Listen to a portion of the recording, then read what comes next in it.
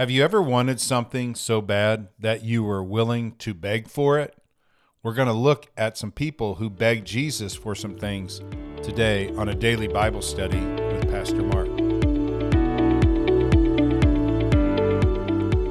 We are in Mark chapter 5 today, and Mark 5 is a return to the action that Mark has highlighted so far in his book. He took a little chapter 4, to talk about some of Jesus' teaching, but even Mark 4 was not empty of action because the chapter ends with Jesus getting in a boat to go to the other side of the Sea of Galilee, and while they're in this boat, a storm comes up. Jesus is asleep in the stern, and this whole storm is happening, and the disciples are bailing water out of the boat, and finally they wake Jesus up, and they say to him, "Teacher, do you not care that we are perishing?" Jesus then rebukes the wind and says to the sea, "Peace, be still." And the wind ceased, and there was a great calm. And this is where we have the famous line from Jesus, "Why are you so afraid? Have you still no faith?" So they get to the other side of the Sea of Galilee, and then that takes us to chapter 5. And in chapter 5, one of the things that you're going to see in this chapter is the word beg. You see it often in this particular chapter. So they get to the other side of the Sea of Galilee, and when they get there, they meet this man that is demon-possessed, who has really been a terror to the people in this town. And Mark chronicles the interaction between Jesus and this demon. And you see the demon begging Jesus for some things. Beginning in verse number 10, it says, he begged him earnestly not to send them out of the country.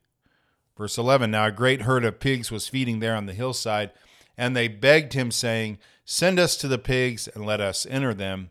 So he gave them permission, and the unclean spirit came out and entered the pigs, and the herd, numbering about 2,000, rushed down the steep bank into the sea and drowned in the sea. So you have this demon begging Jesus, and so they are then sent into these pigs, and a person that is demon-possessed, or a pig that is demon-possessed, or 2,000 pigs that are demon-possessed, when you have that, you seek self-destruction. So they destroy themselves. They run into the sea and they drown themselves. And so you have the herdsmen in this town. They come running out and they find out what happens. And when they come out, they see Jesus, who's there with this man. And I've always been fascinated by this because he's sitting clothed and in his right mind. And it says, and they were afraid. The people were afraid because now this man's been healed. And those who seen it described it to them what had happened to the demon-possessed man and to the pigs. Now, 17's verse is interesting. And they began to beg Jesus to depart from their region. So you have the demons begging Jesus to not be sent out of the country, so he sends them into the pigs.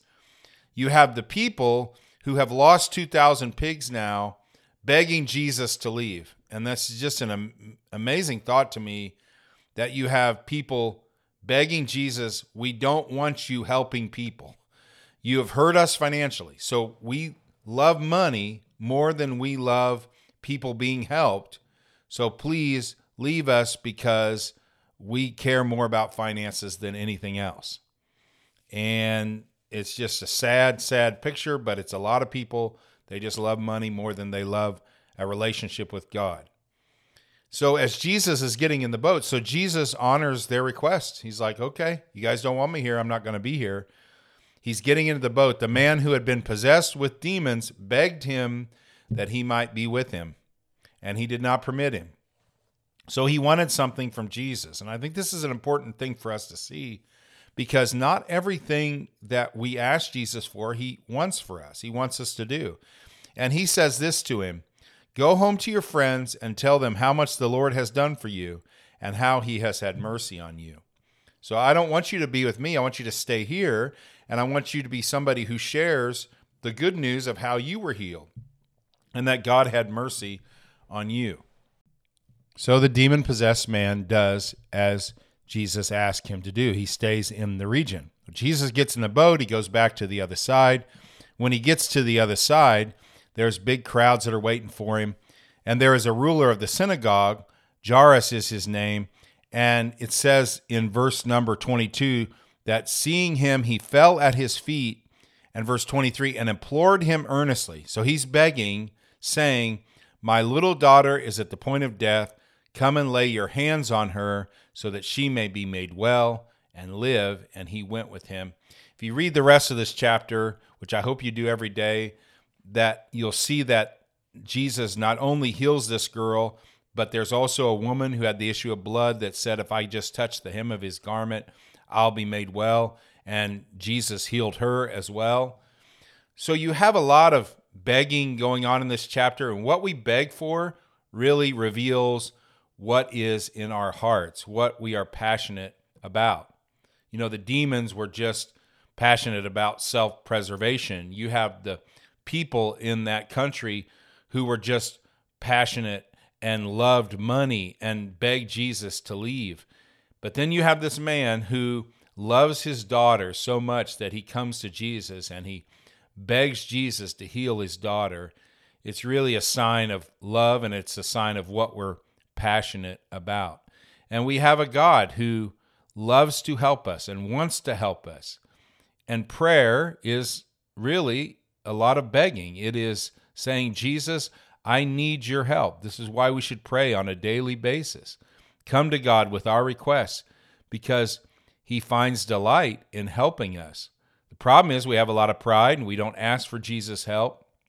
And just like this story where the people came and said, Jesus, we don't want you here. We want you to leave.